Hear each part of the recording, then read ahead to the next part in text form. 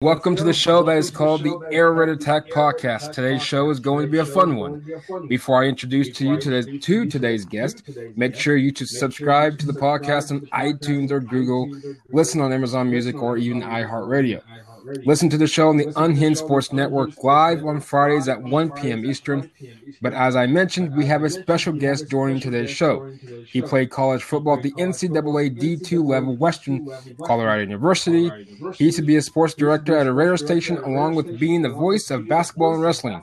He co-hosts the Far End of the Bench podcast, where you can listen to the show on the Unhinged Sports Network at 1 p.m. Eastern on Wednesdays. So, ladies and gentlemen, will you please give a virtual round of applause for our guest, Jimmy Palotto. Jimmy, welcome to the Air Raid Attack Podcast.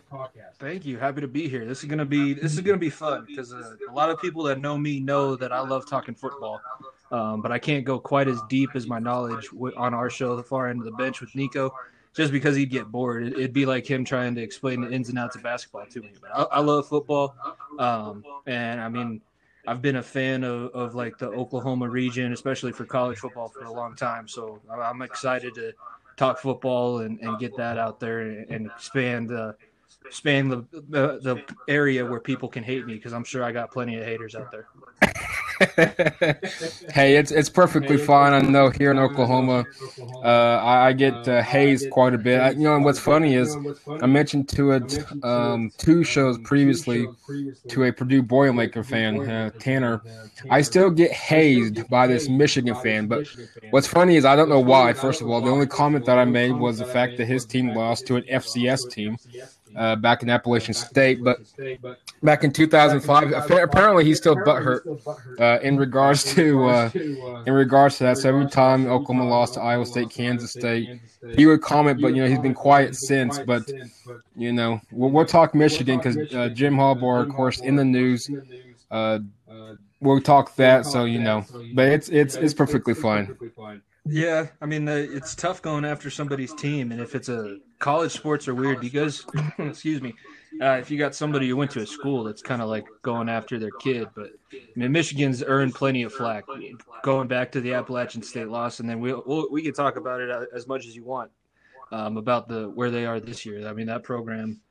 I mean, talk about some place that I remember for so long being so good, and then they're just. They don't compete against anybody, and going 3 overtimes against a Rutgers team that you should have dominated, quite honestly. It's been a rough few. I mean, honestly, this year as a whole has been bad for Michigan fans, from the Red Wings all the way through to the Lions. Nothing good coming out of there. Of course not, and Michigan. You mentioned it too. Michigan had absolutely fallen on the face of the earth this year. Of course, Jim Harbaugh, of course, starting the year 1-3. My personal take, I don't know. You're 1-3. Michigan's not even competitive. The only game I watched him really was the Minnesota game, the season opener. I thought Minnesota would come out swinging. That wasn't too bad of a game, but Michigan looked fine the week, if you want to consider it week one. But you look at Michigan, is it time? In my opinion, I would say absolutely. I think Jim Harbaugh, of course, I think he overstayed his stay at Michigan. In Jimmy, your opinion, do we see Jim Harbaugh being dismissed as head coach? And if so, who would you personally, if you're Michigan, go after? I will actually give you one, but kind of curious who you would say at this point. That's the tricky thing, because I agree with you. I've been talking about it for a long time. After Michigan head coaches basically get 3 tries to get a win against Ohio State. Normally after 3 tries and you don't, you get canned. I understand why Harbaugh stays around, because up until this year they've been pretty competitive most of the time, and they got a Jordan sponsorship. Jordan's getting into football, and they were the first school to get a full endorsement from them. So he's done plenty of good things. It's just for a school that has so much history, and you have that in-state rival that you can just use as fuel for your fan base. Because honestly, if you live in Michigan, you're a University of Michigan fan. If you beat Ohio State, you can go 1-10, but that one win was against Ohio State. You're happy. So it makes no sense how his tenure is gone. He should have been able to beat Ohio State by now. But I still don't think that they move on from him at the end of the season. With everything that's going on, with the mulligan that you get with coronavirus and the quarantine, having to deal with that kind of thing, I think he'll get at least half of next season. I could see them possibly dismissing him middle of next season, but I do think that Jim Harbaugh is going to finish out the year, and I don't think that Michigan's going to want to move on until he's actually proven that it's past his time. I think a lot of coaches, I think Scott Frost definitely is one at Nebraska. I think would be easily he could have easily been fired, but I think, it's a COVID year, and I think a lot of these coaches are getting the pass. And so we look at Jim Harbaugh, of course, 10 years at Michigan, he's 0-9 against Ohio State. Like you said, I totally agree. I still think I'll at least give him 1 year. At least once he should have beat Ohio State by now. I looks at presuming we can complete the regular season. Michigan, I would imagine that I don't see them beating Ohio State, but anything can happen. Do you see, of course, next year, let's say, presuming that Jim Harbaugh, how deep into the season do we can potentially see if they struggle right from the get-go? I don't know what the schedule looks like next year. Presuming we actually have a full season next year, so on and so forth. And how deep can Jim Harbaugh stay at Michigan, and how much longer can he take this beating? I think that it's probably dependent on how their season ends. It's not going the way that they wanted it to. I'm pulling up their schedule now because they finished the season at Ohio State, but they have a couple other games that I would normally say that they would be heavy favorites in, but it's Maryland, and then they have Penn State this weekend. Those are two games where if you drop one or both of those games, then I think it's early next season, possibly in the first quarter, if it is the full season for the NCAA. If they do kind of right the ship, turn it around, beat Penn State, beat Maryland at home, and then go on the road to an Ohio State team and look somewhat competent, then we could see more of a extended leash on Harbaugh. So I think it really does depend on how the Wolverines finish out the rest of 2020. Obviously, they're going to go to a bowl game because everybody goes to a bowl game this year. But if you can at least salvage, you win 2 of these games, end the season 4-5, but you're trending in the right direction. I mean, it's kind of we see NFL teams do it all the time. You're struggling the entire season. You finally figure out something to work. You win a couple games and get extended. Everybody gets extensions, and everybody's happy. Absolutely, and it's going to be interesting how Michigan plays out. Of course, not the year, regardless. I get the 2020, COVID-19, so on and so forth. But not the years they were wanting, and losing to Rutgers. Let's be honest, that's a black eye to the. Boy, that's they did end up beating Rutgers, but it was a 3 overtime game. That's what bothers people. They did end up getting it done in the 3rd overtime, but Rutgers they have that win against. They have a signature win this season too. Craig Schiano. I'm not too big of a fan of Craig Schiano, but he's done something with that program. So it wasn't the fact that they lost, but going that long against a team in Rutgers who you should dominate. Rutgers is not a football school. That's where the problem lies with that game for Harbaugh.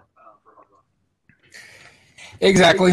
And of course, Wisconsin, their game against Minnesota being postponed due to COVID. I know Wisconsin, I think if that game actually finished out being canceled, they're ineligible for the Big Ten championship game.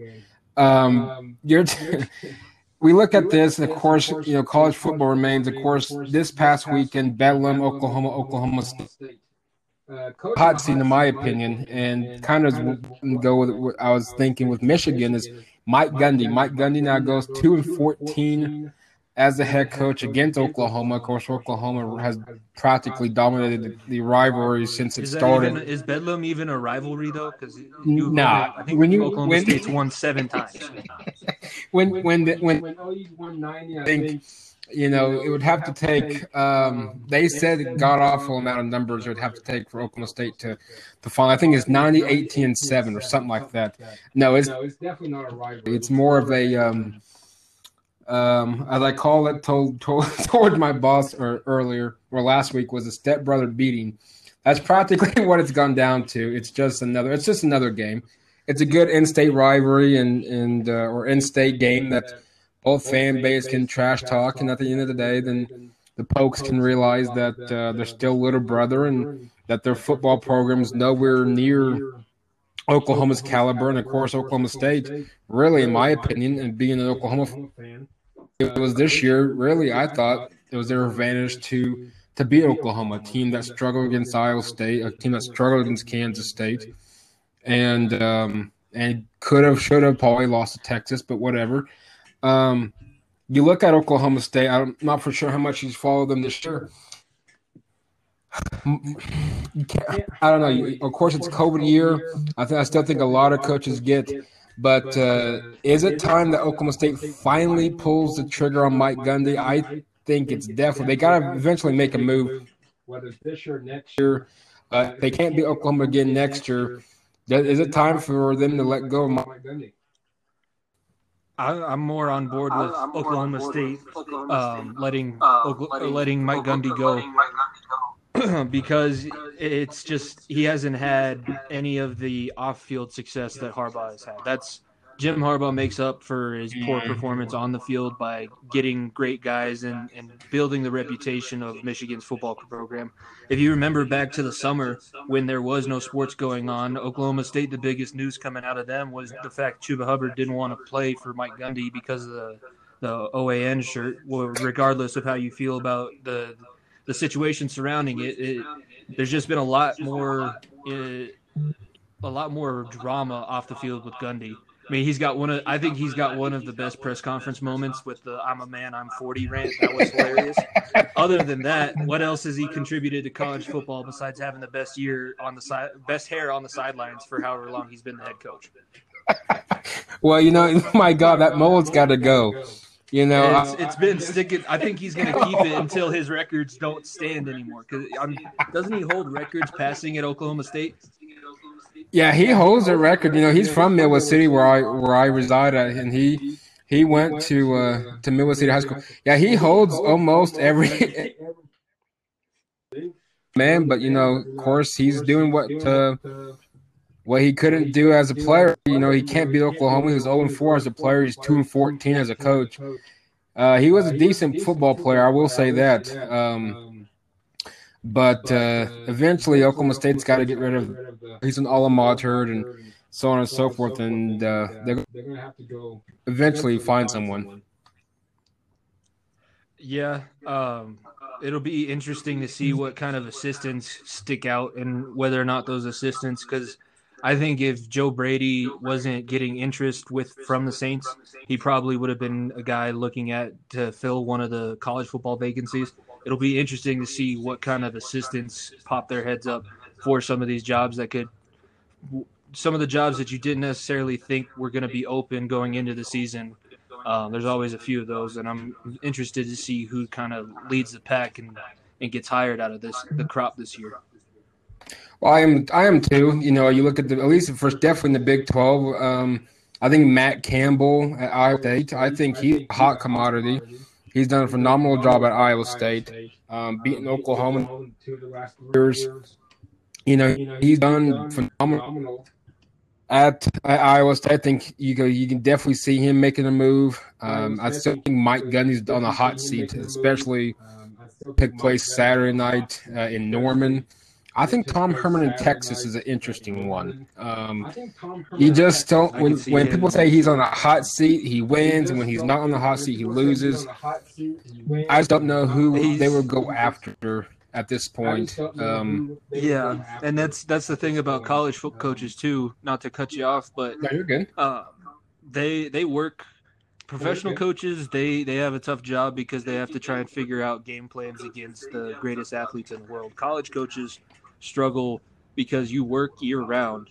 Like, there's no off season when you're a college football coach because you have summer camp in August, season through the fall, and hopefully you end the season in February and you start winter workouts again. You're recruiting for the next class to come in for the summer, and then you go right into spring ball. So there's no break in between anything for college football coaches. So when schools that should fire coaches like Michigan, like Oklahoma State, Texas with Tom Herman, you're going to have to worry about how much that derails everything outside of football more than you worry about what it's going to do on the field. Most definitely, because I mean, again, I know well, technically we should be wrapping it up the college football, but we'll be a few weeks behind. But no, I'm with you on that one. I think this year, I think a lot of I do, and I think you nailed it earlier. A lot of coaches are going to get a pass just because it is COVID year. Do I think some of these coaches probably should, like a Mike Gundy or even a Tom Herman? Probably not, but that's going to be the school's decision on that one. But I know Will Muschamp at South Carolina. Obviously, he bit the dust. It's going to be interesting what happens. Of course, we got a question, and throughout the show, we will have questions upon questions that was sent in. The first one, sticking with the college football, is from our good buddies from the Unhinged Sports Network. The question is, what's more likely to happen, Boise State and BYU joining the Big 12 or Oklahoma and Texas leaving? Oh, wow. With the TV deals and everything that the conferences are trying to work out, it's more difficult, I would say, to call this one. I would almost say that BYU BYU and Boise being affiliated with the Big 12, probably more likely than Oklahoma and Texas to drop out. Mm-hmm. Those are two of the lifebloods of that conference. I know it's not always been the Big 12, but the Big 12 is basically the old Southwestern Conference minus a few schools. So I think that it'd be a big blow to college football if they left the Big 12. So I'd say I'm hoping for it, and I think it's more likely BYU and Boise join the conference and Oklahoma and Texas drop. I'm with you on that one. I don't see OU, Texas. They're the ones at the end of the day. All decisions will practically, I'm sure, go through them. Commissioner Bowlesby, I'm sure, obviously he has a final say, but let's be honest. I'm sure they ask Oklahoma, Texas, hey, what should we do on this and this and that and something else. No, Boise State and BYU, I think, are definitely more likely to happen. Will it happen? I really don't know, but I think that's BYU more in a conference first. Yeah, exactly. I just don't see OU, Texas leaving. They got the upper 12. I think Boise and BYU joins more logic, even though I would love to see Cincinnati in the Big 12. I do miss Colorado being in the Big 12. Trust me, I haven't followed CU since they left. OU has not done well in Boulder. I do miss the Buffs in the Big 12. But, yeah, so the Unhinged Sports Network crew, I'm going, I think it's unanimous, Boise, BYU join the Big 12, even though I don't know if that's going to happen either. Yeah, neither of them, most likely neither, but if one were to happen, that's the one. Most definitely so. Another one that was messaged in. Who are your guys' favorite college football team, and what are the odds for next season past COVID?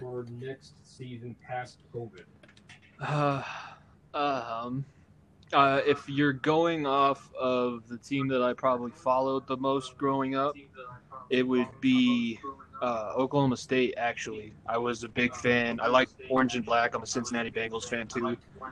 So when I was a kid, I liked orange and black. So I do like the Cowboys, followed them pretty heavily, and rooted for them when they beat I think it was TCU in the Fiesta Bowl. No, it was Stanford in the Fiesta Bowl. So I like them a lot. It honestly might come down to a coaching decision. They maybe just need to shake things up since Gundy's been there for so long. But they got to either try and beat Oklahoma or they got to try and be the kryptonite to Oklahoma. I feel the same way about Texas. For anybody outside of Oklahoma to win the Big 12, you either got to do what Oklahoma does better than they do it, or you got to be able to stop Lincoln Riley in that offense, who he's been able to do it with everybody from Baker Mayfield to Spencer Rattler now. So it's not like it's an easy thing to do anyways, but you either got to load up to beat them or you got to try and outrun them. anybody in the Big 12. That's what West Virginia did, and it's kind of what Baylor did last year. They were more of the anti-Oklahoma, playing really good defense. So those are the two ways that any school besides Oklahoma is going to win the Big 12 moving forward, I think. And to answer that question, Oklahoma, born, grew up a Sooner, die as a Sooner. Now I remember those days watching with my grandpa, who's no longer with us. But I remember watching Thanksgiving weekend. There was always, not always, but sometimes there's Texas A&M or so on and so forth. Texas, Ricky Williams when he was the running back at A&M. That tells you how long that goes back.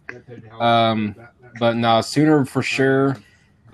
In regards to 21, just continue to improve. I like Marvin Mims. That dude's going to be a stud. If he keeps this up, he'll definitely be playing on Sundays. Spencer Rattler's continuing to improve. He just needs to kind of work his magic in regards to making just bad decisions, hold on to the ball too long. Don't make plays out of, if there's nothing there, don't make something happen. Defense looks good.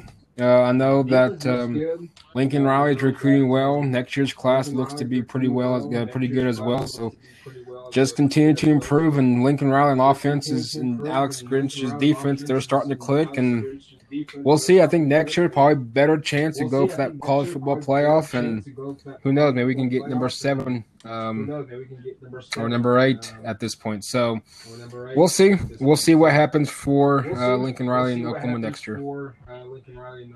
That's a good spot to be in for Oklahoma, because you go from Bob Stoops and he leaves suddenly, and then Lincoln Riley steps in and he's just as good or possibly better. Being in the college football playoff, I think 4 out of 6 years or something like that.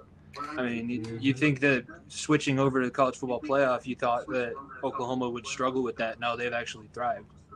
Yeah, they actually strive. I get people like they've lost the first round every time they get. Okay, I get that, but and what's funny is the fact that a lot of teams would love to be in the position that Oklahoma's in, or even Alabama, or even the Clemson's. Trying to get there helps your recruiting, but no, you look at Oklahoma when we lost to Deshaun Watson's Clemson's team in the Orange Bowl. First half was wonderful. Second half was crap. Georgia, I'm just gonna be honest with you. As one of the greatest college football games I've ever watched. Oh, absolutely. And I kid you not, once the game ended, I was literally, my adrenaline just poofed. I was like just dead to the world. I still think Oklahoma was a better team, but Georgia prevailed.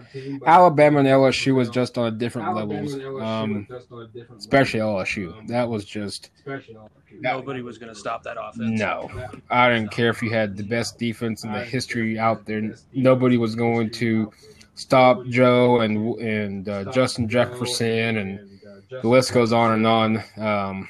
No, there was not going to be any. No, nobody's going to stop them. Last one in regards to college football. Well, sort of. Who's your Heisman favorite this year, and should we consider a Heisman with the COVID? I think still have a Heisman. It's the same way that we're talking about it for the playoff. If you have a shortened season, you just got to be spectacular. And the Heisman winner every year should be spectacular. I think it's the most important award that you can win in college football. So I think it still should be around as to a favorite. Justin Fields made a pretty good case to jump up a few spots on the list this past weekend. That was a pretty impressive win, even though he did look kind of bad at times.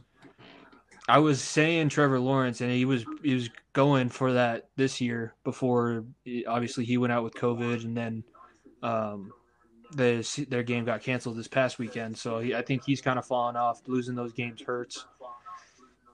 There's probably a running back that I'm missing somewhere. I thought Chuba Hubbard was going to be up there going into the season. He's underperformed. But I don't think it's probably going to go to Fields at this point. Maybe they put in a quarterback for Cincinnati, Desmond. I can't think of his last name, but he's been having a great season. So maybe he's there, but I do think that Fields, it's probably his year to lose it. In regards to COVID, yeah, I mean you gotta continue. I get it's COVID season, but let's continue to move on. In regards to Heisman, I thought Trevor. I mean, I guess theoretically, I guess he could. I think Justin Fields is my leading candidate, but Trask from Florida, I think, is starting to make some move. And Ian Book sure doesn't get much respect or much recognition at Notre Dame. Phenomenal performance against Clemson. He's actually played pretty decent this year.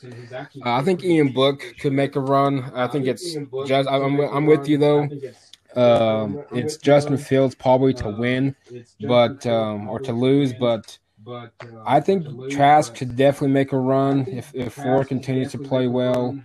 Mac Jones at Alabama, I don't know if it's probably a year too early for him. I think next year probably could be his year. Spencer, I think is probably more likely next year. Could be potentially next year. But I think Fields, I mean Lawrence in a way could still win it. Ian Book has a chance. Trask I think has a chance, but I think it's definitely Fields. Yeah, Trask is the hottest quarterback in college football right now. I think that he's on a bigger hot streak than Fields. And Florida is one of the, I think, more scary teams. They're in the SEC championship at this point because they beat Georgia, so they're going to represent the East. And I do think that offense is going to make it's not as good of an Alabama defense. Like Trask is set up to end this season and be a hero forever, like on the likes of Tebow level at Florida. And it's been a while since they had a quarterback since Tebow. They've suffered since Tebow. It was supposed to be Will Grier, but then he got caught taking steroids and he got kicked out. So yeah, they missed the quarterbacks at Florida, but I think Trask is a good one. Of course, the college football playoff poll came out tonight. Of course, Alabama being number 1, Notre Dame 2, Clemson 3, Ohio State 4. Your last two looking on the outside looking in Texas and Florida, and then rounding up your top 11 is Cincinnati at 7, Northwestern at 8, Georgia at 9, Miami at 10, and Oklahoma at 11. When you look at that, any surprises on your end, or is this kind of what we expected? Texas A&M being in front of Florida is a little bit interesting. The top 4 is, I think those are the 4 best teams in the country, so I don't have a problem with that. Cincinnati, I've been banging on the table for Cincinnati to be given more respect, but the way that they almost lost to UCF, I know that's probably their biggest competition in the conference, but that didn't look great for them. But I was surprised Indiana fell 3 out of where they were last week in the AP poll.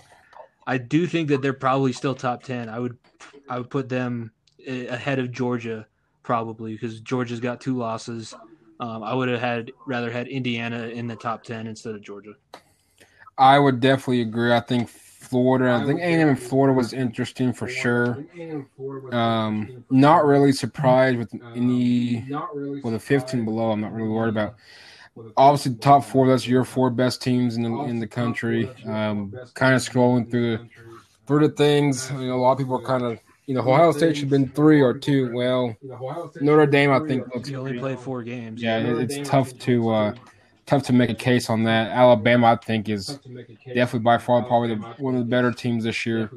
But no, I agree with the top 4. Florida A&M is interesting. I definitely would agree on that. And then Cincinnati is a really interesting one. The kind of that's 7. And then kind of what's funny is that they did a simulated BCS and to kind of to show people how that BCS standings look. And right now they had, if this was the BCS standings, it's Alabama, Notre Dame, Ohio State, Clemson, Florida, Cincinnati, then A&M, BYU, Oregon, and Northwestern top 10. It's pretty close, actually. It's not the BCS is decided by a computer and a formula, but at least it's close. I think that they should go to an 8-game playoff format. I still think that's the best thing for college football as a whole. I think that it probably could be coming. I think it's a matter of working out a TV deal for that long, but a 18 playoff, especially in a year like this year. But going back, I think last year, I've been having this discussion for a while as to what the college football playoff should be. If they expand it to 16 teams, I wouldn't mind it. But if you go back to last year's rankings, you get LSU Alabama rematch in the first round, and then Georgia and Florida would play again in the first round of an 18 playoff series. That's college football. It does have its top teams, but there's always a few that can surprise you every year. Oh, absolutely. And I kind of hope that we see expansion here soon. Whether or not, obviously it's not going to be this year, even though a lot of people are hoping for it. But I think here in the next few years, I hope that we expand it. I would like to see 8 at least. I know I read some article a while back that potential 6. No, I want to make it even 8. That makes 6 doesn't make sense. No, the 6. And I think that logic was the top 2 teams receive a first round bye. They let the other 4 play out, but no, definitely make it the top 8. And let everybody run with it. But hopefully in the future we can see that. I think I think we've got something going here, but it's just still a few nicks that they got to work out. But I think they're getting there. Just let's just expand it a little bit. Yeah, that would make, because then you get all 5 Power 5 conference champions in. You get two spots for the best teams, the Alabamas who lose in the SEC championships, or give or take, and then you can designate one spot in that 8 for a group of 5 conference champion. And if you have that format, then you see UCF playing in the college football playoff a few years ago when they claimed their national championship, and this year it would be probably Alabama. I'll say Notre Dame just because they beat Clemson already, Ohio State, and whoever wins the Pac-12 and Big 12, plus Cincinnati, plus these, Florida, Texas A&M, who only have 1 loss. So I think that probably makes the most sense. And then I just overskipped a question. I know it's mainly in regards to the AFC North. But Rev Coca, K-O, at Rev Coca. It is the bizarre possibilities of the 2020 college football playoff in regards to surprise Northwestern still being undefeated. I would say Northwestern, I guess, would still be a surprise team.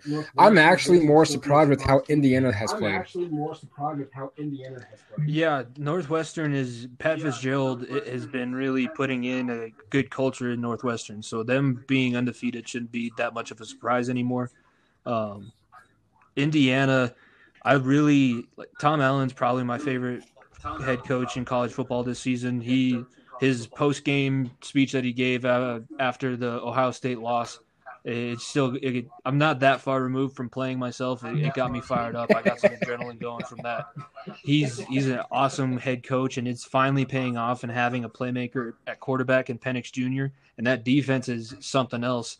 Indiana just has to keep bolstering their skill positions because they don't have the weapons. That's the main thing that you saw on Saturday against Ohio State. You just don't have the weapons to – Justin Fields able to throw to guys 10 yards open, but you got guys that can't get 3 yards of separation. So that's the difference there.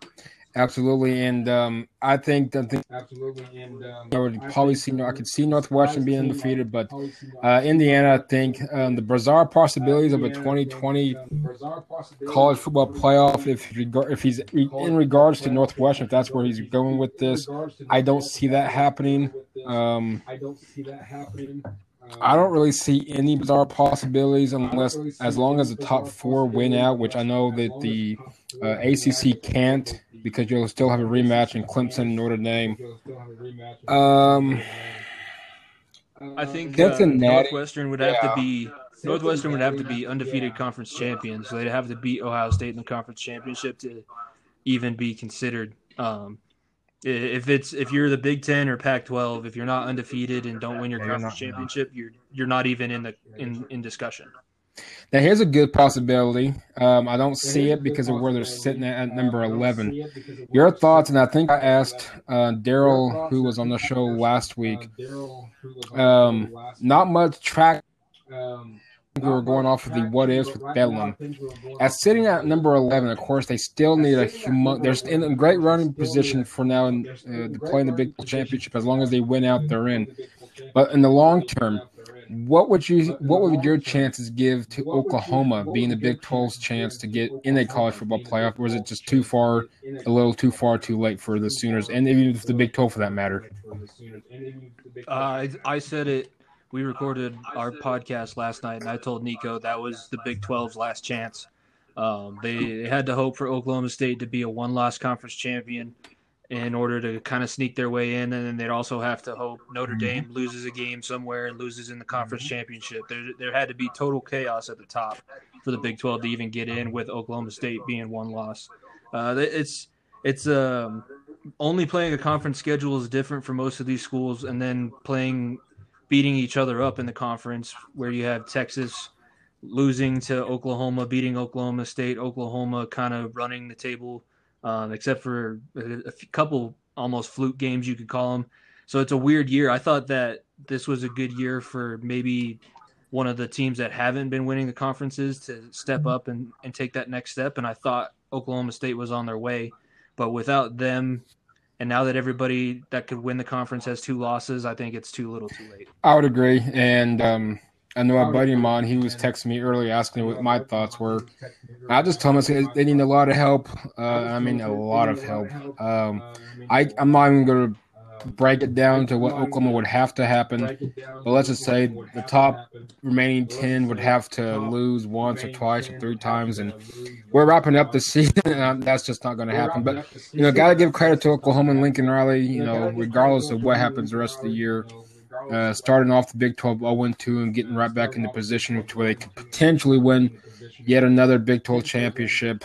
Just shows the caliber coach that he has and the talent that Oklahoma has in regards to practically not giving it. They could have. 4 overtime thriller in Dallas against Texas really jump-started this team. Yeah, that was the turning point. I thought Oklahoma was going to go in the tank, but I should have known that culture is way too strong. Oklahoma football culture is something different. I'm sure.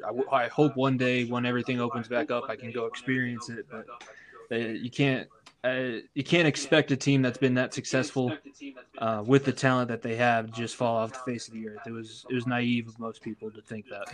Yeah, I'll definitely say I was there Saturday because of the work that I do. So I was there Saturday, and I'll tell you what, it wasn't full capacity at 91,000, but I can guarantee there was about 45,000, and that place was as loud as it would have been if it was 91,000. And it's a great environment. Saw a lot of fights, which was no surprise. I read an article that the student equipment manager from Oklahoma State got beat up, but I guess that took place in the stands. But those people that were the bad boys with Oklahoma, they did get banned for life at all athletic events, which rightfully so should have happened. I definitely don't condone that, but I guess the OSU equipment guy is okay, I hope. But yeah, it's definitely an experience too. It's definitely a place to experience, regardless if you're a Sooner fan or not. Just the tradition and the history of that beautiful stadium down there.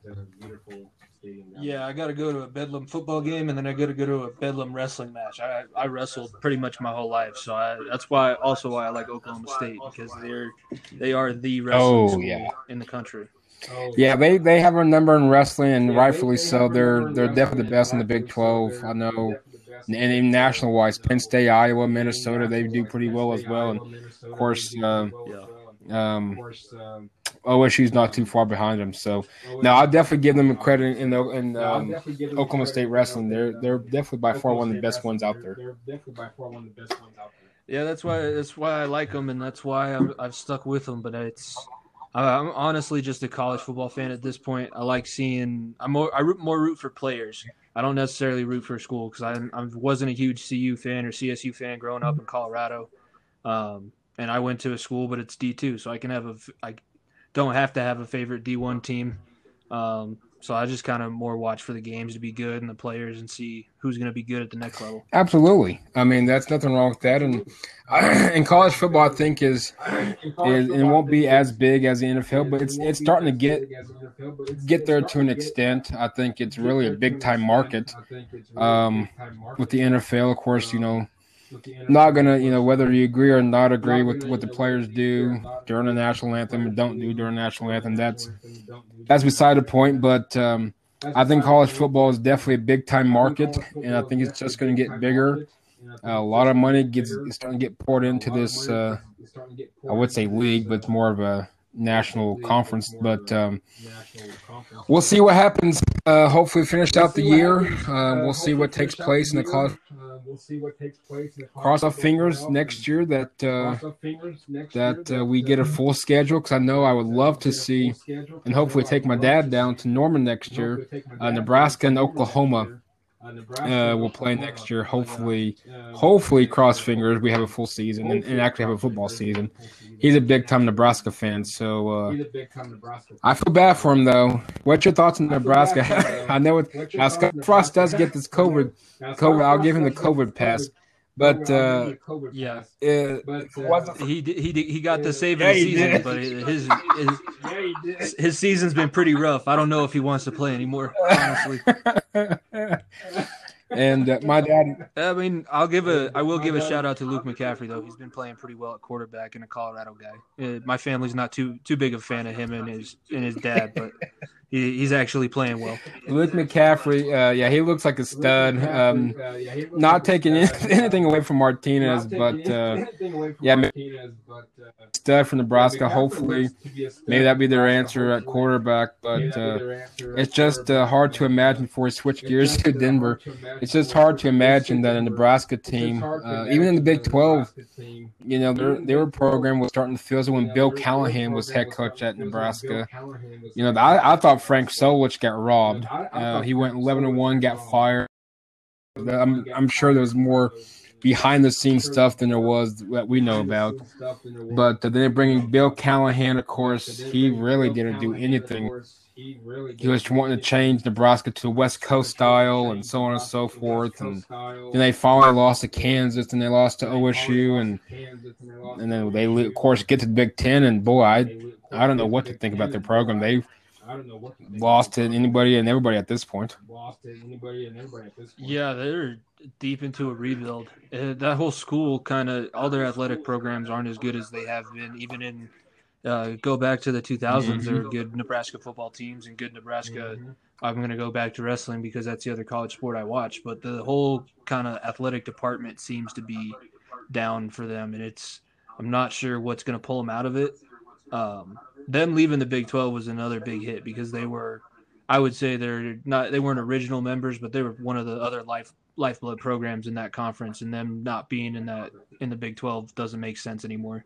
So I think it's just a weird time to be a Nebraska sports fan for the new university. Absolutely, and Coach Osborne, I'm sure, is cringing. But do you think, what's your personal take? Do you think the Big 12? Do you think Nebraska regrets leaving the Big 12? Knowing what they know now? Knowing what they know now? Yeah, probably. I think if you would have been able to tell them, hey, Ohio State's going to become one of the dynasty programs in the country, you're probably never going to win the conference. But let's not think about that because you can barely win 5 games in the conference. And you were already established so well in the Big 12 and Rose Bowl and everything like that. But it would probably make more sense for them to just stay in the Big 12 at this point. Going back to the expansion, if the Big 12 wants to expand, which I don't know, they may or may not right now. I don't know if that's even going to be an option. If they do expand, all jokes aside, do you think that Nebraska might be calling the number back again?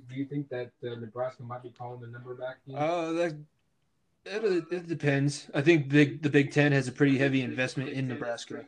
That was part of the reason why Frost, he did come out and say they'd play without a conference, and then the Big Ten kind of came back and said, no, you won't. We pay this, and this. So I think that it'll be tough for Nebraska to want to leave. the Big Ten would have to want to give them up for Nebraska to leave at this point. Well, hopefully Nebraska, I got respect for them, even though they are the old Big 8 rivalry of Oklahoma. And then, of course, when they went to the Big 12, playing them every 2 years, that was nonsense. But in the meantime, of course, and a good buddy of mine, he does a Nebraska football podcast. Hopefully he'll listen. Maybe he'll want to come on and I can pick his personal brain of Nebraska and what should Nebraska do moving forward. Of course, giving Scott Frost the yellow slip. We'll give him a yellow slip this year, the COVID pass. So we'll see.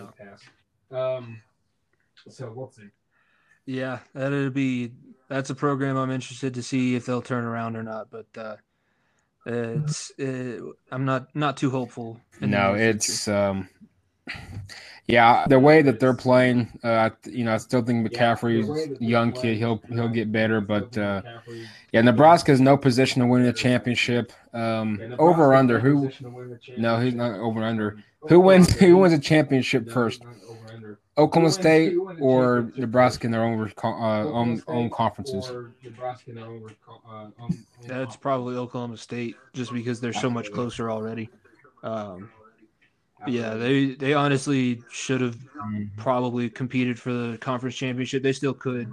Who knows what happens with Texas moving forward? But Nebraska, like I said, you got to work to be bowl eligible every year before you can work to be a conference contender every year. I agree. And speaking of competition and trying to win championships, of course, it's been a while since championship in the AOC West. It's been a long last few years for us in Broncos country. Your thoughts on Drew Lock's performance so far this season? Of course, you are right dab in Denver, so you get a little more publicity in regards to the ins and outs of what's going on during practice, and of course, from compared to what I can see here in Oklahoma City, what's the feel around Denver and about Drew Lock, and has there been rumblings of potentially or trying to get John Elway to draft another quarterback? I would say the reaction for Locke is split at this point, just like it is for most of the guys on the team. You have people who love him and people who hate him. He's honestly, it's the same way that he's played pretty much this season. There's times where he looks like he is the next guy. There's times where he looks like he should still be playing at Missouri because he's not ready to be an NFL quarterback. So as to the reaction to him so far, it's been pretty split. There are guys who think that they should draft the quarterback.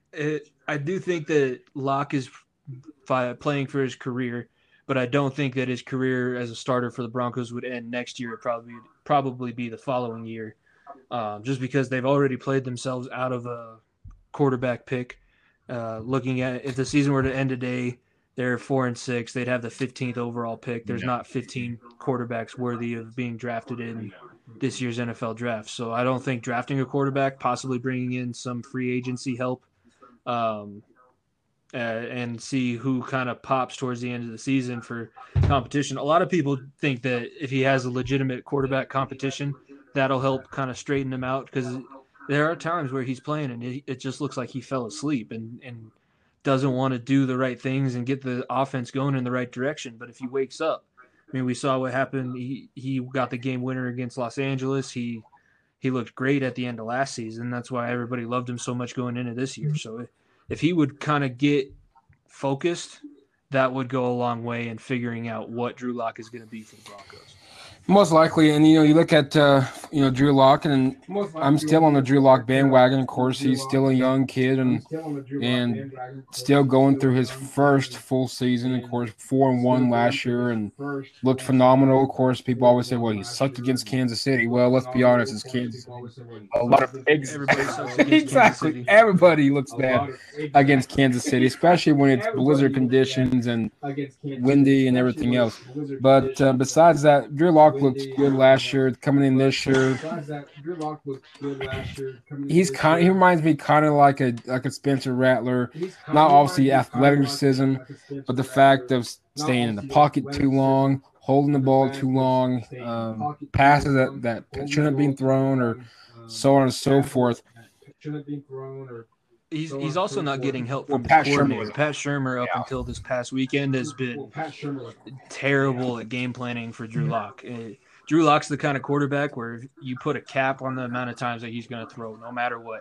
Cap him at 30, because if he throws over 30, you're already going to lose. Well, Pat Shurmur, I really wasn't a very good hire, fond of the hire. I don't know what your take was on that, but I wasn't really excited when we hired him as our offensive coordinator. He got a chance way too early. They moved on from Scangarello too fast. Because he did start to put stuff together, and he didn't have his franchise quarterback for the first 3 quarters of the season. You finally give it to him at the end. They look good together, and then you go ahead and fire him. That didn't make any sense. So I didn't agree with Pat Shurmur as the best choice, but he also shouldn't have been in that situation. I tweeted out, it's been a while, and I got a lot of Bronco fans that didn't like the idea. I got a lot of other fans from another fan base that definitely didn't like the idea. Of course, I was just I just threw the idea out there. I wasn't being serious. I'm like, hey, let's just see what people would think. So I'm going to pick your brain on here for a second. So probably, oh my God, it might have been. Boy, what game was that? Might have been Kansas City. But anyway, I think it was Kansas City. But anyway, I tweeted out, Drew Lock needs a coach, a head coach, or even an offensive coordinator, doesn't matter, pick or choose, or both, that can absolutely work with him and mold him. I think he'll be better than he is currently right now. I mentioned Lincoln Riley. Now, in this case, with our youth, of course, with TJ Hamler, of course, Jerry Jeudy, Cortland, we get back next year. Fant. I like our running back to an extent. Melvin Gordon probably played his better game last week against Miami. What would your first of all, I know it's not going to happen. Lincoln Riley makes a lot of money down here. Denver would have to make him a $7, $8, $9, $10 million offer and probably fire John Elway, make him the GM, or just take that away from John and so on and so forth, probably to get Lincoln to Denver. What were your thoughts on potentially pursuing, if that was even an option, Lincoln Riley coming to Denver?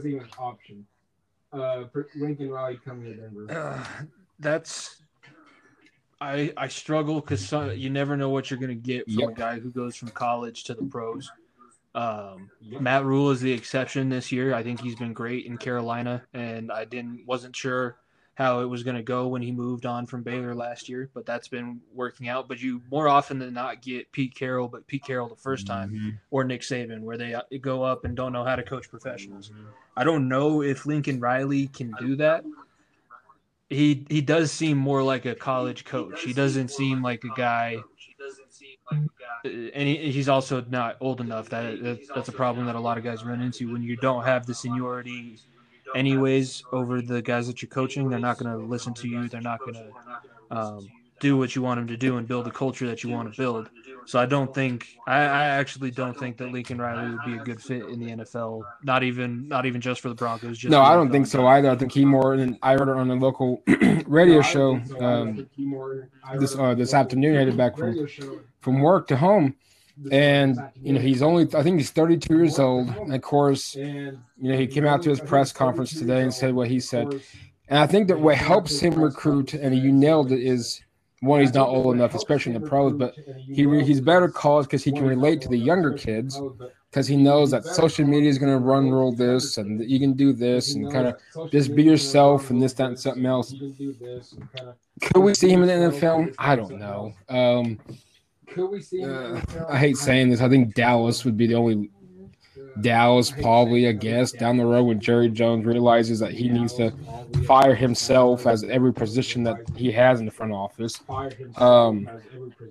I just don't see Lincoln. It may be cool in Denver, I guess, but just because obviously being fan bias on that one. But no, I don't think Lincoln leaves Oklahoma. I mean, let's be honest. When you make $6-7 million a year, I would leave Oklahoma. When you got that thing, you're competing for I've seen his office. I'd live in his Oh, office heck yeah. before I'd leave for the NFL. Oh, heck yeah. Oh man, his yeah. When they show, I think Bob Stoops kind of joked. He said, "Yeah, that was my office for like a month or something like that." That's a very nice office, and from what I heard, they're supposed to expand the stadium some more and so on and so forth. But you know, it's he's got a gold mine down here, and I would hate for him to lose that over something that he might be fired 2-3 years into the league. Yeah, he seems like the same guy that coached for OU Yep. too, Barry Switzer. Like Lincoln Riley can transition to the NFL by the time he's old and just doesn't care anymore. That's what because everybody says Barry Switzer in college was a legalitarian. Like nobody does anything that I don't say, and then when he got to the Cowboys, he didn't care. So I think that's more where I see Riley going. Instead of he's not going to be a Matt Rule where he goes right away. No, Matt Rule, I was a little surprised. I'm not going to be honest. I knew he was mentioned for the Giants job year previous, but he's done a phenomenal job at Carolina. Well, heck, he's done a phenomenal job at Temple, and he's done a phenomenal job at Baylor. Of course, you know, he was a few plays away from defeating Oklahoma. Well, technically, he should have beat Oklahoma both times last year, but you look at Denver, 4-6, sitting third in the AFC West. AFC West that's going to be loaded for years and years to come, especially at the quarterback position. Looking at the schedule now, we're home against the Saints this week. We go to Kansas City. We go to Charlotte to play Carolina. We're home against Buffalo. We're at LA, and then we're home against Las Vegas to finish out the season. At 4-6, playoffs are starting to thin out, but it's not immediate, you know, elimination. But we're not too far behind from getting to that point that we got to win some games. Going 4-6, what's your take on the remaining schedule? Of course, it's not going to be an easy one.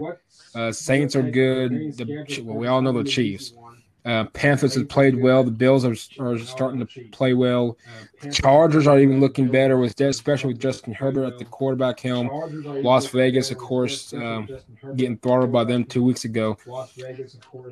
If we win a game or two, who would you think we could easily, or not easily, but who we could upset, or could this be a really tough final 6 games? I think it's tougher than it looks on paper. The Panthers and the Chargers on paper shouldn't be competitive, but we all know that they're going to be. If I was looking at the Broncos schedule, I'm not worried about making playoffs. I would be more worried about trying to split the last 6 games. So I think the Saints, Chiefs, and Bills are my never going to happen.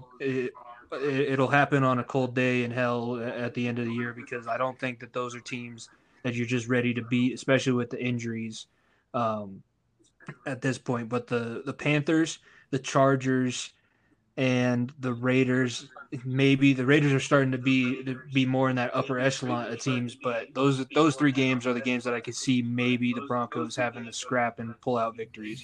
Yeah, a good buddy of mine, he's a diehard Buffalo fan. I mean, diehard. He's got a tattoo on his arm. You kind of got to be diehard when you go to 4 Super Bowls and not win one. Yeah, well, yeah, exactly. I give him credit. I mean, he's diehard Bill fan. Of course, I always bring that up, and he gets emotional. He doesn't cry, but he gets a little irritated. But you know, you got to poke at it. But anyway, you know, I hope he doesn't hear this. But you know, him and I are kind of going at it closer to time to Bills Broncos, and he says Bills ain't gonna, you know, the Bills are gonna blow us out. Like, yeah, you know, whatever. But anyway, no, I think the Bills gonna be a tough one. Of course, Kansas City and Arrowhead, fans or no fans, Kansas City is just an excellent team, top to bottom. I think we could probably beat the Panthers, even though they're playing some good football. We could probably beat the Panthers, even though they're playing some good It all depends on if McCaffrey's well, back for the Panthers. hopefully, he won't be. Well, hopefully. Yeah, that's a big X factor, because I don't think anybody – the defense has played well and has kept the Broncos in games, but There's nobody on that defense who can keep up with McCaffrey, running or in pass coverage. I think if you get him back, Well, no, and I'm afraid I that he think if easily you get could him be. back, The Panthers are. I'm trying to pull up the NFC side. They're not too far. trying to pull up the There we NFC go. side. They're not too far. I think they're 4-7. the Panthers are They're kind of 4-7. hanging around. I guess by the time, I'm sure, but it depends on when that game kicks off. With the I guess by the time season looks like they may or may not play him. But you look at the AFC West. Would you say, safe to say, I know you look at the NFC West, I'm would you getting say, close to on that safe to say, bandwagon ship. you No, saying that this is probably could be one of the better conferences, better divisions that is in the NFL. Of course, it's surely not the NFC East. That we could easily see, especially with the quarterbacks, Herbert, and with the Chargers, Mahomes, being with Kansas City, Carr. Even though you always hear these stupid rumors, he wants out, Raiders, he wants to stay, whatever. And of course, Locke. You got 4 young quarterbacks. Is it safe to say that this could be a really challenging division for years to come? I think with the contract Mahomes signed, that solidified the AFC West as always having somewhat of a chance to be a contender, kind of like with Elway and the Broncos back in the day. They were always going to be. They're never too far out of the division race, so I think that solidified it. And then what the Raiders have done, we all laughed at John Gruden when he traded away Khalil Mack. Well, what he's been able to do and the culture that he's brought in, he's worth that gigantic contract that the Raiders gave him because he's established a culture and identity, got him through a tough transition and moving from California to Vegas. And now he's got a big physical offensive line. That team, they're one of my scariest teams. If they make it into the playoffs, they're one of the scariest teams in the playoffs because they're built for January football. They're just built to maul you, give the ball to Josh Jacobs. Sorry, Broncos fans, but Devontae Booker wasn't bad because he was just bad. It was the Broncos personnel around him and the way they used him because he's been great for the past couple weeks. The Raiders are one of those teams where they've kind of moved themselves. I'm really impressed with what they've done, even losing on Sunday night because you never – other than it being Patrick Mahomes, the Raiders should have won that game on Sunday night. That shouldn't have been any question. They did everything right, played a perfect game, yet they just got beat by the best player in the league. So the Raiders are definitely a scary team. So I think with the Raiders and Chiefs, the AFC West is dangerous for anybody. And you look at of course, going back to that, the Broncos personnel, of course, it's interesting. Offensive line, what would you do with Jawan James? I know his contract's outrageously stupid. Is there any way we can get out of this thing at the end of this year, or are we stuck with this horrible contract? Is there any way we can get out of this thing at the end of this year? I'm sure if you cut him like you should, it would cause a lot of cap space to be taken up with the dead cap that you probably promised him. It was a dumb pickup anyways. It's really bad. You really have to go after tackles in the draft. It's tough to be able to pull in you don't very rarely get the Andrew Whitworths that are just going to come in free agency and be great for you later in their career. A lot of these guys are on free agency for a reason. They didn't get picked up by the team that just had them. So Jawan James should have never been picked up. I would say that the Broncos and my team, the Bengals, are the 2 biggest teams in the tackle market for the draft. Maybe get somebody to trade for Jawan James, take up some of that contract, but I think you're just going to have to eat it at this point that was one of the worst free agency moves John Elway's ever made. Speaking, and before we get to the Bengals, Garrett Bowles, he has absolutely, in my opinion, has played his better years so far as a Bronco. I think, of course, it's Mike Munch, him with the offensive line coach, I think has a lot to do with it. Is it safe to say that we should resign Bowles or not hold on, or should we just see what our other options are out there?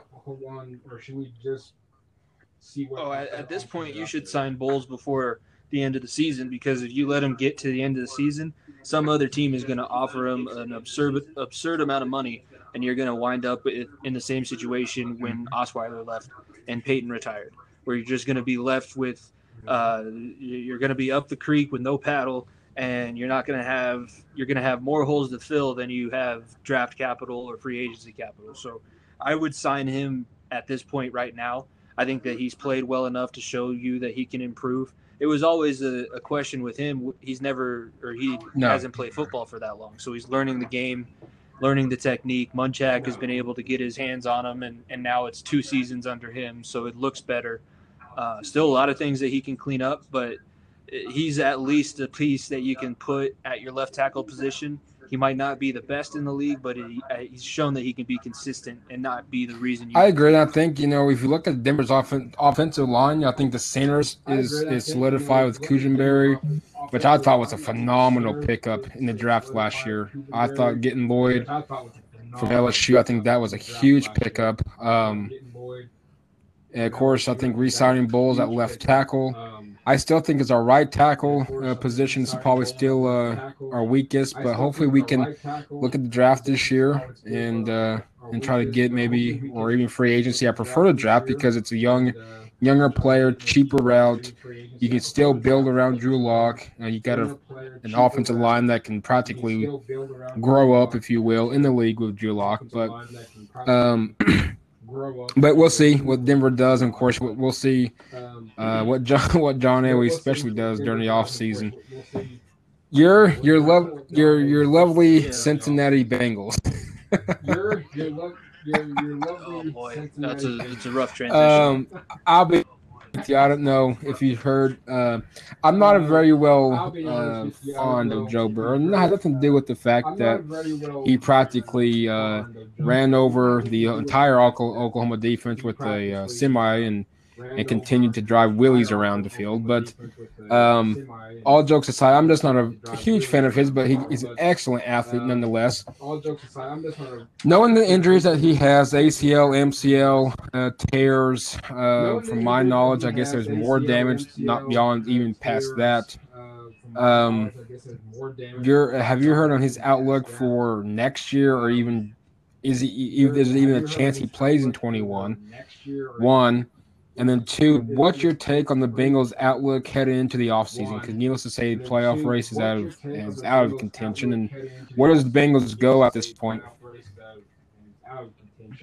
Well, the Bengals were in playoff contention 2 weeks ago. I'll say that. They were 2 games. I think they were like a game behind the Broncos, and they were sitting, I think, 3 back from the last spot in this year's playoffs. So it was a playoff run a couple weeks ago. Now, obviously, with Burrow getting hurt and having to turn to Ryan Finley, of all people, that's going to be terrible. I think I'm actually rooting for the Bengals to lose out for the rest of the season, because that would be better in the long run. I think this is a blessing in disguise for Joe Burrow, because he was getting absolutely pounded every single week and taking just a beating.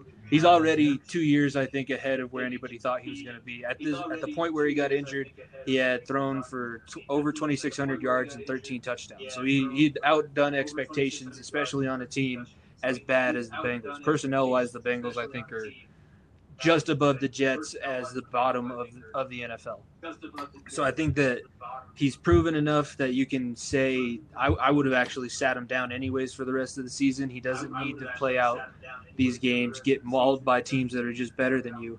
And now you can use this and then lose the rest of your games and then draft the tackle that'll be able to protect him, and you can get these guys off the field who are playing offensive line for you right now and thinking that it's good to body slam your defensive tackle onto the left knee of your future franchise quarterback and then roll your 330-pound ass on top of him as well. I'm sorry, I don't know if I can. Yeah, you can. You're good. On your show, but that's it.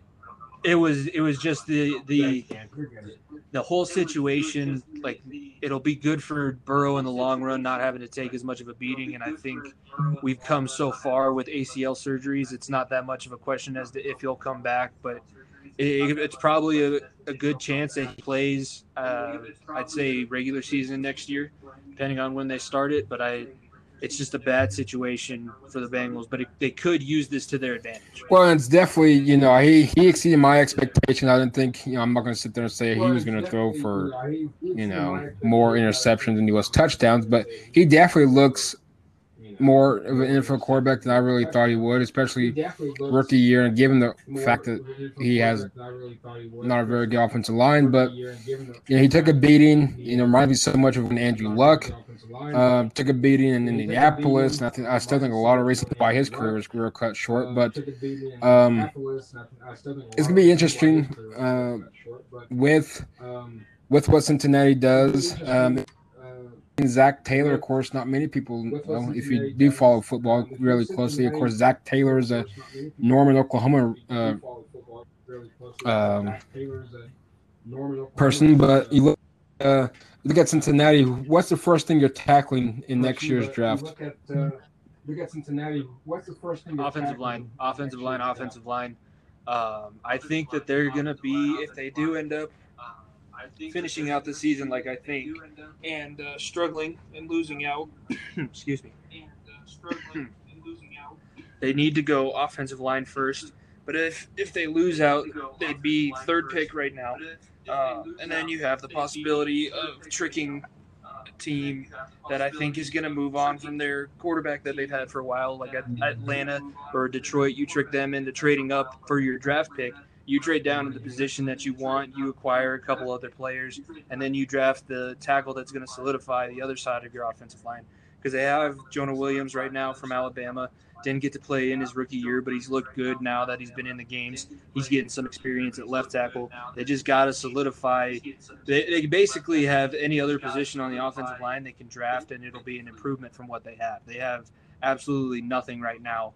And I know I could sound bitter because I did play college football and I didn't make it to be any higher level, but honestly, what they've been putting on the field is bad. It's an excuse of offensive line play. That's what it is at this totally point. Agree, and guess we'll see. What's the value for AJ Green? Do you know by chance? We'll see. What's the value for AJ Green?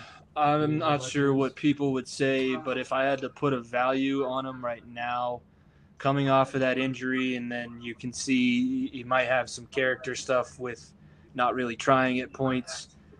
Still really talented, and if you put him in the right situation, he could be Randy Moss in New England really quickly. So I think it's probably a second to a third-round pick. I don't think that he's a first-round pick anymore just because he's so old, but second or third-round pick, I could see being the value for him. Get into a lot of NFL questions. Trying to scroll through these. Get into NFL questions. Here we go. First one is, I want your opinion on what should happen, and we'll probably have a good conversation on this one. I want your opinion on what should happen to Adam Gase. Adam Gase, of course, is the head coach of the winless Jets. Adam Gase, of course, is the head coach. Yeah. If you look at who wrote that question, Yep. It'll be a familiar last name. That's my brother. He's a big Jets fan. Unfortunately, he followed LT LaDainian Tomlinson from the Chargers to New York, and he had a few good years there with Sanchez and LT before the butt fumble. They made a couple good playoff runs out of it, but at this point, I feel bad for him. I feel bad for that fan base as a whole because it doesn't look like the ownership is going to do what they should do. I don't understand how Adam Gase still has a job. You're 0-10.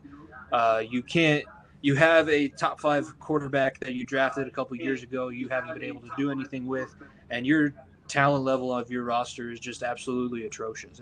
It was bad last year when they had a better defense with C.J. Mosley before he got hurt. They had Leonard Williams and Quinnen Williams on the D-line. They're just absolutely decimated at every point now. And I think, as should Bill O'Brien, they should be fired and then held out of any NFL activities for a couple years because of their atrocities, what they did to the franchises that they've been working for. Because that's just like trading DeAndre Hopkins and then taking the Jets to where they are now. Those are two things that you shouldn't be allowed to coach in the league. Well, I would have, and all jokes aside, I would have fired. If I was Joe Douglas, the general manager of the Jets, I would have absolutely fired Adam Gase after the loss to Denver. Because let's be honest, and I'm not bashing the team, but he lost to a really practically what were we down to? Our third-string quarterback. We were down. Yeah, Brett Rippon, he looked decent, not much of an arm strength kind of guy. but I would have fired him after that because no disrespect, but I don't think either team really. I would have fired him after that. Um, No disrespect, but I don't think either. No, that team was a win poor that game. That was one of those bad Thursday night games. And ended up the Broncos ended up on top, but I think that was just like I said, the Jets personnel are bad. They couldn't beat a third string NFL quarterback, a guy who probably other than he's probably won some competitions. I think Brett Rippon's more of a practice squad quarterback. I don't even really think he's a third string quarterback.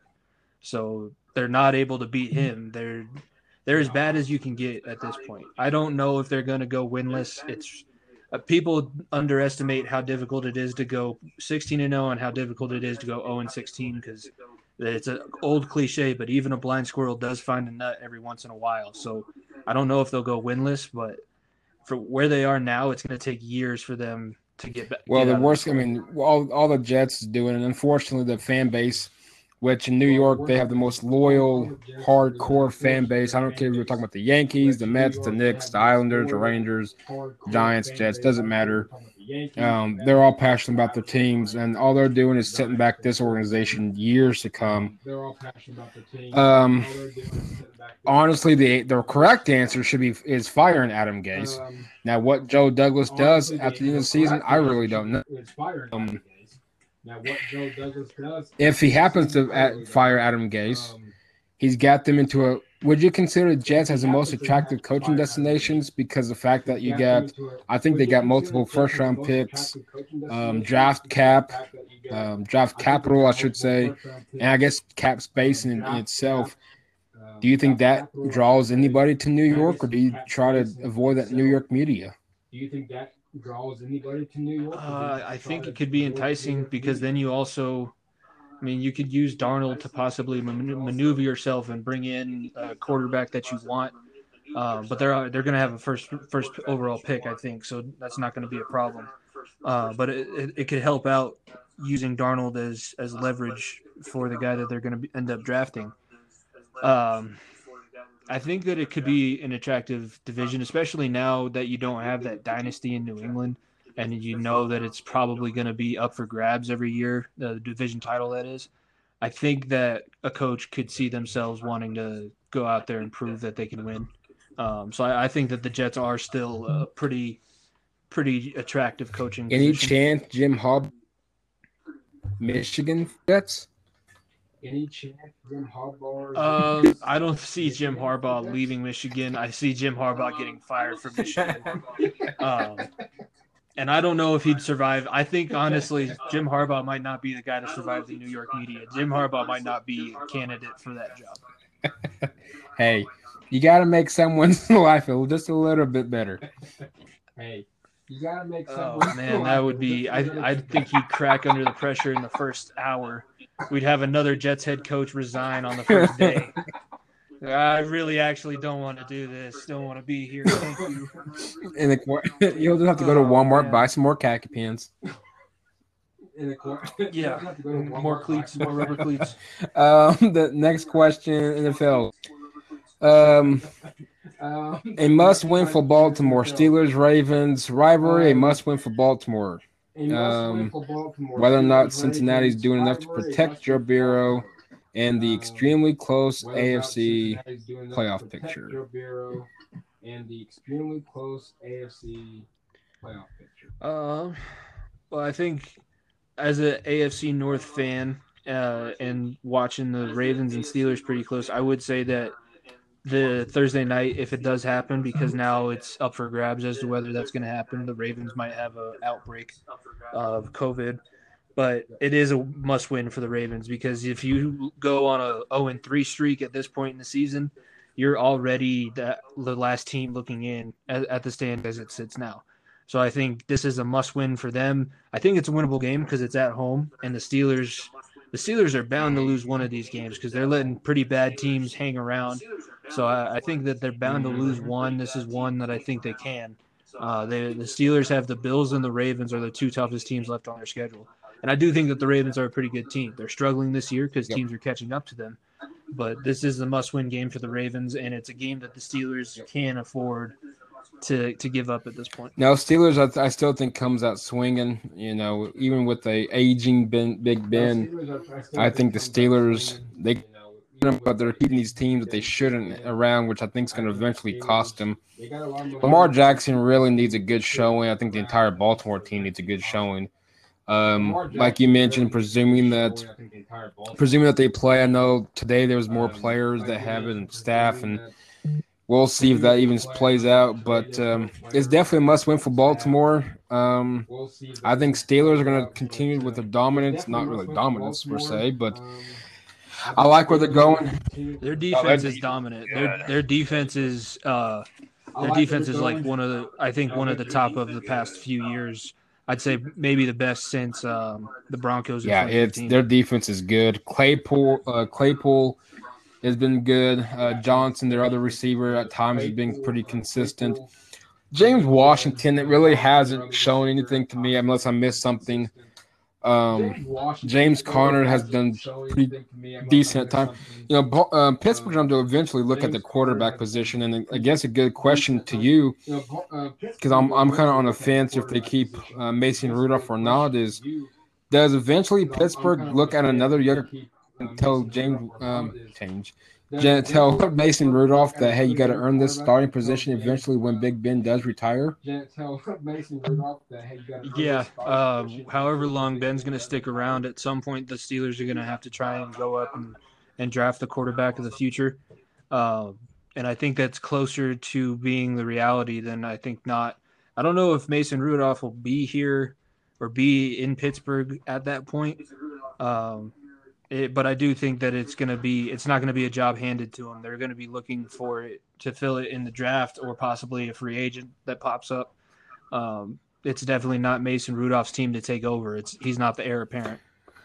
Another question: how do you see Trevor Lawrence fitting in with the Jets, and where is the best fit for Justin Fields next year?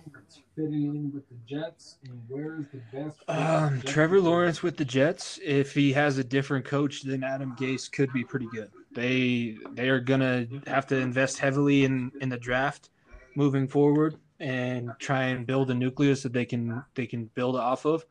But I think Trevor Lawrence is one of those guys who's talented enough that no matter where he goes, he's gonna struggle if he's on a bad team, obviously. But he reminds me of a guy like a Joe Burrow, where he's going to be in a bad situation, but he's going to come out and exceed expectations no matter where he goes.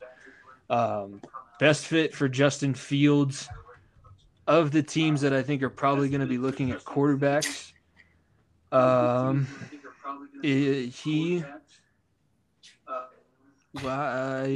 maybe Jacksonville. Jacksonville, if Trevor Lawrence goes one to the Jets, I could see Jacksonville trying to get the next best quarterback. And they can try. I think Doug Marrone is another coach who could be fired pretty soon here, and they'll probably bring in a new coach, and he'd want another top 5 quarterback. So I think Justin Fields to Jacksonville. Other than that, maybe Washington if he falls that far, but those are the teams that are kind of in the quarterback hunt out of the top 5 as it would stand today. I would probably 100%. I don't see Fields going that far down to Washington. It's possible, but I think Jacksonville is probably his best destination. And I think Trevor, regardless of, and you mentioned it and you nailed it, is the fact that wherever he goes, I think he's gonna win.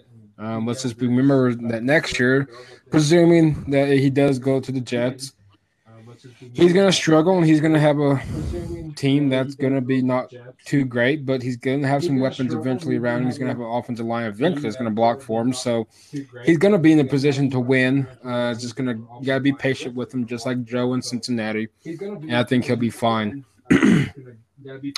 Where do you see the rest of the Cardinals season going? Where do you see the rest? The Cardinals are playing in the best division in the NFL right now, in the NFC West, and they just lost the division lead to the Rams after this past weekend.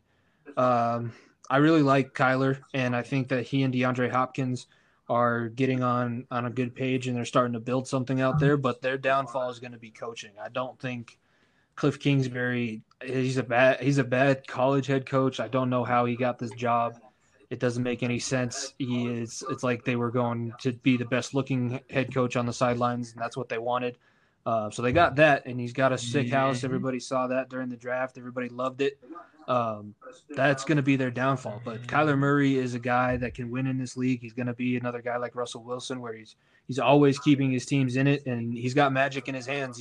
He did it a lot in college, and then that Hail Mary, the bomb to nuke. That's one of the going to be a signature play in the NFL moving forward. Yeah, that Hail Mary was. I mean, wow, that was spectacular. And I'm not gonna lie, I was like, well, anything can happen. I just didn't think that was going to be the touchdown pass. But I think Arizona's a good defensive wise. Vance Joseph has done well, especially coaching that defense. And that's weird saying that because, we look at Vance Joseph and he didn't do very well in Denver. But again, not everybody's made out to be a head coach. But you look at Arizona, I like where they're going. Of course, Larry Fitzgerald's not the answer for the future. He's probably on his last year, but Kyler's doing well. DeAndre Hopkins, Christian Kirk, he's got some good weapons. If they continue to build, I think they'll be perfectly fine, especially in a very talented NFC West. I think they'll be perfectly fine moving forward. Cliff Kingsbury, I'm with you though. I don't see how in the world he got the head coaching job. He was mediocre at very best at Texas Tech, and that's putting it lightly. I didn't think he was that great at Texas Tech. But again, we went with the alma mater, and of course, alma mater doesn't always work, Mike Gundy. But you look at Cliff Kingsbury, I guess it's like you said, it probably must be the looks. And the house is real nice. And as we mentioned in the NFL draft, that was a pretty sick, I guess that was his living room, I guess is what that room was. It's probably one of many living rooms. He was probably more than happy to have the virtual draft where he got to stay home instead of having to go to the dingy multi-million-dollar facility. He can stay at his nice house. I'm sure it's I'm sure if you Google it or somewhere, it's probably out in the middle of the desert where there's nobody around him and he can pose or do whatever he pleases to in his room. But no, nice house, good-looking dude. If you're into that. Do you think he could live in Vegas? Maybe his house is in Vegas. He seems like the kind of guy that would do that. He'd fly in every day sweet. Or something. He seems like that wouldn't be that. And I didn't even think about that. That wouldn't be that could be a very good possibility that he may do that. He may have his own private jet somewhere around his house. He looked like inside of a hangar. Well, I don't even know what it was, but according to that house, he's getting paid well. I don't know what his contract. Yeah, he's not struggling. That's for sure. He's getting it well, and he's got a good quarterback. He's a young one, so I don't know. I think that's going to be a downfall for Arizona. He's a young quarterback. Whether or not he stays in the NFL, we'll see. Whether or not he jumps back to the college ranks, I highly doubt it. But we'll see again, because obviously at his alma mater, he won't be back there anytime soon. What teams are in serious Super Bowl contention right now, and why are they not the why are they not the Bengals? Yeah, you can tell I got some good friends, huh? They really know how to tug at the heartstrings. You can tell I got some good friends. Serious teams in Super Bowl contention right now. The Saints, their defense really impressed me. And that pickup of Quan Alexander is going to be the downfall of the 49ers and going to be the reason why the Saints do end up making a run this year. So I think on the NFC, they're really the only team that I would say right now is a true contender. There's a lot of teams that could, but it's hit or miss. Like the Rams, I'm not sure who's going to show up every week. The Packers, everybody on that team's pretty mentally soft. So I'd say the Saints on the NFC side are serious Super Bowl contenders. And I would go more with the Chiefs. I think the Chiefs and Steelers are going to have the experience factor, so that'll help them. The Bills, I think Josh Allen is going to get to the playoffs, maybe play well in one game, but then absolutely have a meltdown. I don't see him going to the Super Bowl this year. And the Colts, they have the captain meltdown in Phillip Rivers, so they're not going to be anything there. I will say the Raiders are a team that can be slept on going into the playoffs, but if they get there, I could see them doing what Tennessee did last year and possibly pushing to the final quarter of the AFC Championship. That's one thing that I will say that's kind of being not mentioned at this point. I think the AFC West side, you look at it, Kansas City is obviously the best team in the AFC, talent-wise, best team in the AFC West, record-wise, second best, but doesn't really champs. Kansas City, Pittsburgh in my top two. I don't know if there's even a third team. I would probably say if Tennessee get in, they can make some noise. I don't really get them going too far into it. Buffalo, they made it there last year, lost to Houston in the first round. They'll probably win a game, depends on how they get matched up, but they're going to choke pretty hard in the second round if they get that far. I don't see them doing anything. NFC,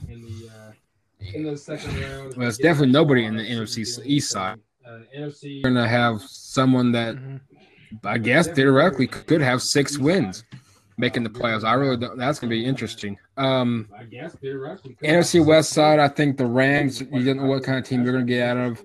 Green Bay's kind of been inconsistent at times. Seattle, same boat. The Saints, I think, probably my better chance. I'm not Tampa Bay. I was on Tampa Bay when, when Tom Brady signed with the Bucs, and they eventually got Gronk, and then of course Antonio Brown, and so on and so forth. But I think Green Bay. The NFC is tougher, but Green Bay, I think if Arizona can make the playoffs, that's a dark horse team that could make some noise. Not saying that they will, but they could make some potential noise, especially with Kyler and his little catch me if you can legs and his magic hands. Yeah, that's Kyler is a good pick to possibly do some damage, and Larry Fitzgerald has done that before in the playoffs, where he's taken teams that shouldn't have been there on crazy runs. Got Kurt Warner to a second Super Bowl, which I don't think anybody really thought was going to happen. So that's a team that could make a run, but the Packers have just shown that they just don't have the wherewithal to close out games. That's the biggest thing, because they should have closed out the Colts on Sunday, and they didn't do that, and they ended up fumbling the game away in overtime. So Aaron Rodgers is, I think, one of the greatest talents to ever play quarterback, but he's going to go down as one of the biggest waste of talents because he's only going to have one Super Bowl, and I don't know if they get another one this year. They just have shown too many weaknesses to me. Yeah, same here. I don't see them getting getting another one. I think the Saints, especially if they win, I think Drew Brees definitely retires at that point. I don't see Drew Brees playing much longer after this year. No, I think Drew Brees is washed up. I've been saying that since the beginning of the season. He was reminiscent of Peyton in 2015. I think he's playing worse than Peyton did in 2015. He just has a better team around him. Alvin Kamara is a stud. He's one of the best just yard gainers in the league, running and passing. So he's kind of dragging that team. Taysom Hill's been fun, and he played well at quarterback. I think it's a matter of not having any film of him at quarterback. That's why he was able to do what he did. So this week will be tougher for them, but I think that they're the most put together team on the NFC side. Sean Payton and Drew Brees know how to get through the playoffs, and their defense is Demario Davis, Cam Jordan, and Quan Alexander, Malcolm Jenkins, and they just got a lot of guys that are studs on that side of the ball. They have a lot of experience, and I think they're going to be the toughest team in the NFC this year. It's definitely going to be a fun one to watch as we close out the regular season here. I guess we're getting close to it, but especially playoff time. Excuse me. The NFC East, as much as pissy poor that division is, someone's got to win it, and someone's going to make the playoffs. Now, whether or not they make a run after that, who knows? You never know. We may see a Philly special. I doubt it. But heck, Dallas may still make the playoffs, and Washington may. Who knows? That whole division's up for grabs, literally. I think a game separates them, I believe. You look at it's wow. Because they tied with the Bengals. Yeah. Only if Denver was in the NFC East this year. Yeah, they'd be number one by a mile. Everybody else would be like, "Wow, you can win 4 games in a season." Tampa Bay. Is Tom Brady a sore loser? I don't know if you watched the game last night or not, but it's the second game I've seen him now when he loses.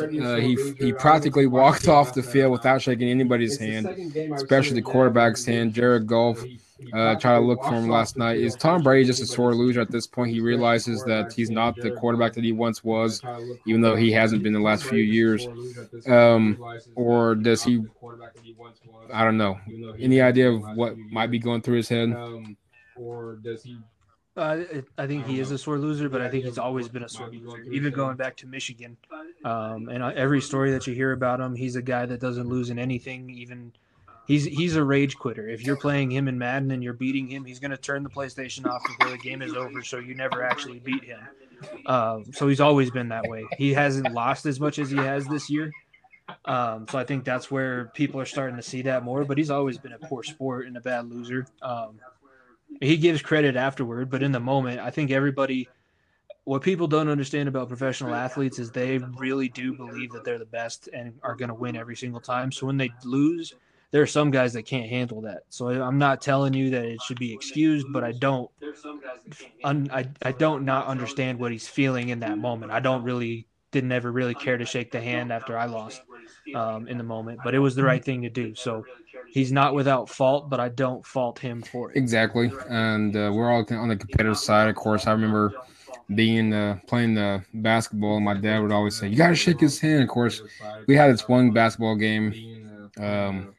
It got so bad; it was heated, and literally nobody was shaking hands. It got that bad, but. No, I get it. You got to, as well. You don't have to, but they recommend it that sportsmanship and so on and so forth. But we'll see. Does Tom Brady? I don't think he will, but I guess it depends on how the season finishes out. Do you think he'll stick his 2 years in Tampa, or he'll try to bow out of this year? Do you think he'll? I think it kind of depends. If he's able to win a championship this year without Belichick, there's a better chance that he doesn't play the second season. But I do think that he's the kind of guy that I think will believe that he can. If he wins this year, he'll believe that he can go out and win again the following year. Or if he doesn't win this year, he's going to put everything into 21 and try and win that year to prove that he can do it without Bill. So. It'll depend, but I think it's more likely that he plays out both years no matter what. That'd be interesting. Tom Brady, of course. Tom Brady, of course.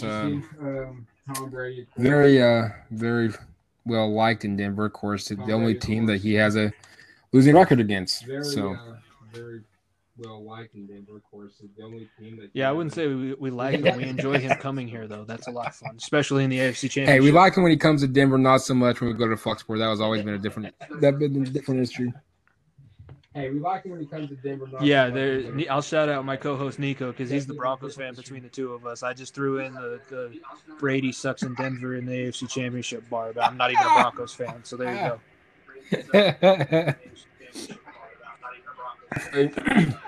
Hopefully Denver. Hopefully, I know Cincinnati has its long ways. I think Denver, technically, my personal opinion, I think Denver and Cincinnati have some years ahead of them. Of course, Cincinnati probably a little farther behind than Denver is, but they'll both, I think, get back there. Your personal take as we wind this down: did the overstay of Marvin Lewis? Do you think that hurt their organization in the long run? No, Marvin Lewis wasn't the problem. Mike Brown is the problem, and he continues to be the problem. I don't know.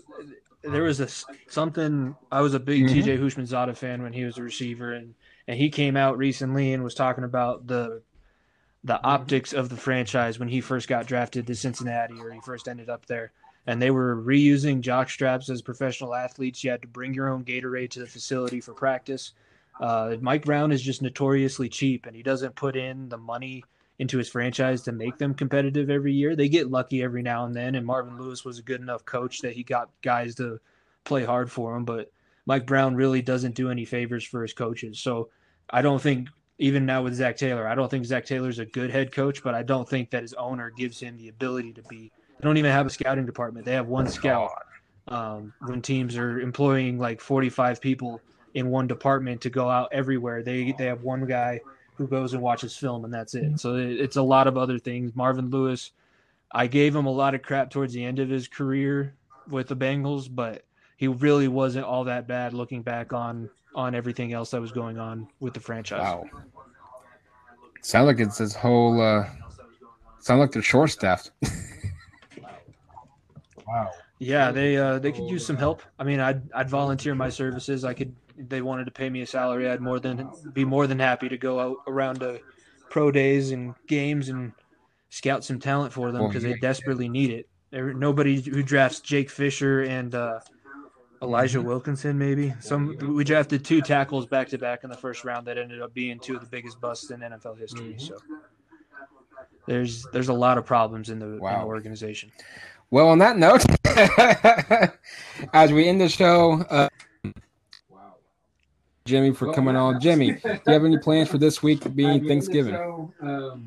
Of course, everybody, thank you. I'm actually going to meet some more family on my girlfriend's side, going up with her family for Thanksgiving, watching football, eating turkey. It's kind of the plan, no matter where I ended up. But going to go to a new place there and just get geared up for the weekend. Very nice. Same here. Just spend it with the kids and the family, and we'll have some fun. Of course, eat a lot of turkey. I think we got it planned on Thursday, and then I think again on Sunday. So a lot of turkey this week, but hey, I'm just like you. I got Friday off, so I'll take advantage of my 4-day weekend and watch a lot of football from the NFL and especially the college side, and hopefully it'll be a good week overall. Watch a lot of football from the NFL. I want to thank you for having me on. It's been a pleasure talking football. And if you guys enjoyed listening to me, or you want to listen to more of my idiotic takes, you can catch my podcast, Far End of the Bench, with my co-host Nico Bryant. We come out on the Unhinged Network 1 to 3 p.m. Eastern on Wednesdays, and then we're available on all audio platforms right after. And then we also release our episodes on YouTube Thursday evenings as well. So that's where you can catch us at FEOTB Pod on all social medias. So like I said, if you wanted to chirp me for the bad takes that I had on the show, or if you enjoyed listening to me and want to catch more of my takes, that's where you can find me elsewhere. There you have it. Of course, as always, subscribe, listen to anywhere you can get your podcast from. The Air Raid Attack podcast, search it, find it, download it, do what you got to do. And then, of course, you can listen on the Unhinged Sports Network at Fridays at 1 p.m. Eastern. And then daily new shows on Tuesdays and Thursdays, I believe. I can't remember my own schedule. But anyway, that's what we're going to do this week at least. At least guaranteed 1 week this week. This week because of Thanksgiving. So, of course, from the Air Raid Attack podcast and myself to you, Jimmy, and to your family, and to everyone listening, enjoy your holiday weekend. Eat a lot of food, ham, turkey, whatever you guys do. Enjoy your time with your family, loved ones. And even though this year has been a tough one for all of us and it sucks, let's all remember what we're grateful for. And even though this year has been a tough one for all of us. Yeah, exactly. Happy Thanksgiving, everybody. Jimmy, take care of yourself. And again, thank you for coming on the show. Yeah, exactly. Happy Thanksgiving, everybody.